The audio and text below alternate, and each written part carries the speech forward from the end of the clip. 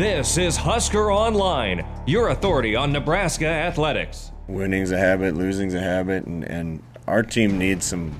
This whole thing needs some good things to happen so our guys can start building on it. Momentum's a powerful thing.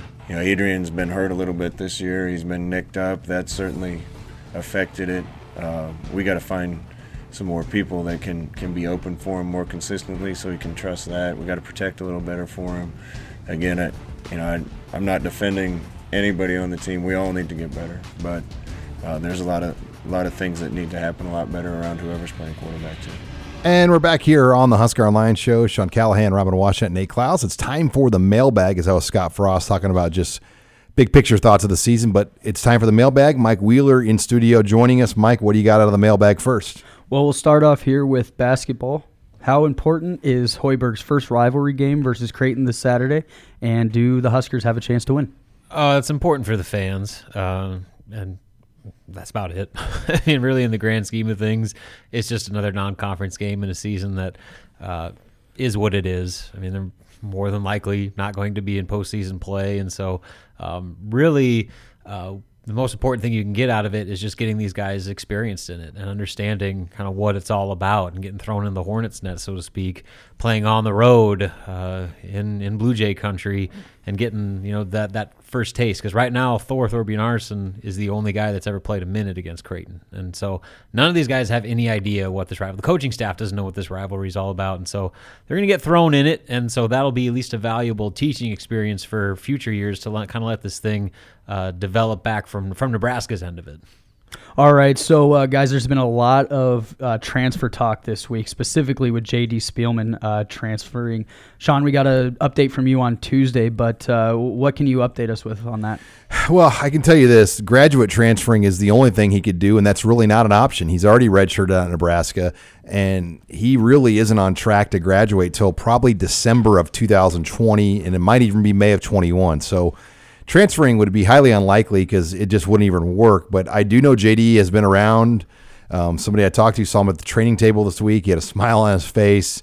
I just think there's been a lot of rumors and things thrown out there. But at this time, he's still part of the program, and I know he had a great conversation with Coach Frost. Nate, do you got anything to add on that? Well, I mean, I would just add that JD's got an opportunity here to become the all-time best wide receiver as far as records go in pretty much every category next year. And so, I mean, I don't know how much sense it would make for him to leave. I mean, I guess if you're not happy, you're not happy. But, I mean, when you just look at everything, I looked at his body language prior to the game against Iowa, and he's out there, and him and Wan'Dale Robinson seemed to have, they had a big conversation and were loving each other up before the game. I mean, it seemed like he was very invested, and like I said, he's got a chance to basically break every single record at Nebraska as far as receivers go in his senior year. And so I don't see it right now. All right, guys, what is your way too early line on Nebraska win totals for the 2020 season? It's probably going to be like 6.5 is my guess. I mean, but I do know this: Purdue out of the gates, very tough opener. It's opening with a league game, but it is in Lincoln. The team will be fresh, fast, conditioned. Weather won't be an issue. So I mean, I still like Nebraska week 1 at home. I think if there's any kind of new wrinkles they're adding to the team, Purdue won't be able to prepare for those. Vice versa, though, with Purdue. The game that still worries me is Cincinnati. Luke Fickell. Not to name drop here, but I was texting with Zach Taylor, and he was at Cincinnati's on that staff there before he went to the Bengals, and he said that there's a lot of talent returning on that Cincinnati roster for next year, and he goes, that will not be an easy game for Nebraska coming to Lincoln, and you hope if you're a Nebraska fan, maybe Luke Fickell gets a job, and they have. Seems likely at this point. He seems like he's going to get. It depends though. He's on the track because if he waits another year, then all of a sudden he might be the Mike Norvell. Maybe all of a sudden, I don't know if Michigan, if Harbaugh left, he'd be a replacement for Harbaugh. I don't know if that even real. If Michigan hired an Ohio State guy. Yeah, I don't know if that would work out too well. So I don't know. I think that first 7 games, you've got to get your work in because we know the last 5, it's like Ohio State, Penn State, Iowa, Wisconsin, Minnesota. And I think Minnesota will drop off next year as well. I mean, they're going to lose a lot of guys. Mm-hmm. Well, I think the first half of the season is going to define what 2020 is for Nebraska because, 1, 2, 3, 4, 5 of their first 6 are at home. Then you turn the page, and 4 of your last 6 are on the road, including road games at Ohio State, at Iowa, at Wisconsin, with a home game against Penn State wedged in between there. So, Sean, you said it. They got to do the majority of their work in September and even for the first part of October if they're going to feel good about their bowl eligibility. Because the last thing you want to do is have your postseason hopes riding on having to beat that murderer's row of teams, especially that late in the year. Yeah, I'm done with expectations, and I just get to 6. Let's go to a bowl. Yeah, do whatever it takes to get to a bowl game next year. That's what I think. They got to show progress. Yeah. And I know people on our chat this week, Nate, were like, if they finish 7-5 or 6-6, what's this chat like a year from now? And I mean, it's impossible to answer that because we don't know how those games are going to be, if they're going to be competitive losses or wins, etc.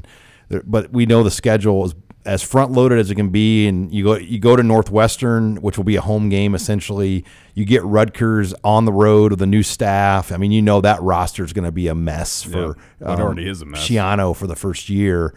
So there's a lot there. But what do you got next, Mike? I mean, we're kind of going off. You guys kind of had a nice little transition here into it. But if Nebraska does start the season 7-0 and finishes, say, 0-5 or 1-4, will that be looked at as a successful season getting back to a bowl game, or is it going to be met with, we're still not getting there? I just don't think until we see what those teams look like, because I think Wisconsin will drop off. They lose Jonathan Taylor. A lot of those receivers will be gone too, I believe, if I'm not mistaken, and they're pro receivers. Iowa's going to lose 2 first-round draft picks on the line. They're going to lose a quarterback in Nate Stanley, who's been a difference maker, and I don't know if they've got a Nate Stanley in the wings. Minnesota's going to lose a lot. So I think the West, it feels like Nebraska's miles away in the West, but I think the West will turn over a lot next year, and there's opportunity in the West for Nebraska. Here's my thing. If they get 7 wins, I don't care how it happens. That's progress. You're going to a bowl for the first time since 2016.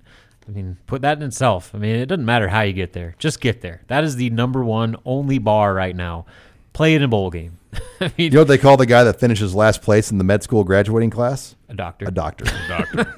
Yeah, I'm in the same boat. I mean, just get to a bowl game, become a doctor. Doesn't matter if you're finishing first or last in your class. Wins or wins. Exactly, and the rest will take care of itself. I mean, the schedule is not easy, but they definitely have an opportunity to get to a bowl game, and that's what needs to happen. We got time for one more, Mike. All right.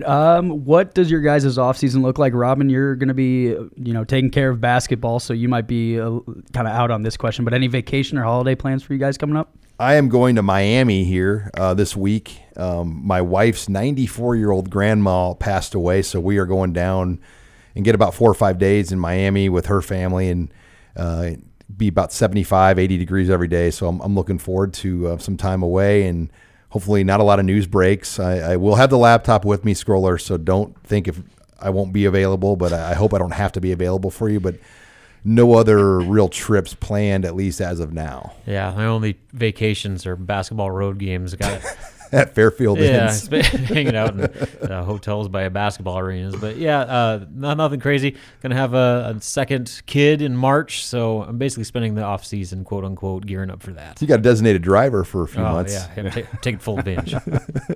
Yeah, recruiting never really sleeps, and we got it's going to be a fast finish here leading up to the early signing period, and I'm sure that there's still going to be plenty of stuff happening in the month of January too. So, and then of course, then the junior, it all starts. And then all in-state over tour. Yep, in-state tour right after, and it all starts all over again. So. And we are going to probably in-state tour in January this year a little bit, Nate. I think just because it makes sense. I mean, it kind of slows down enough, and at times in January, we should be able to get out a few days in January too.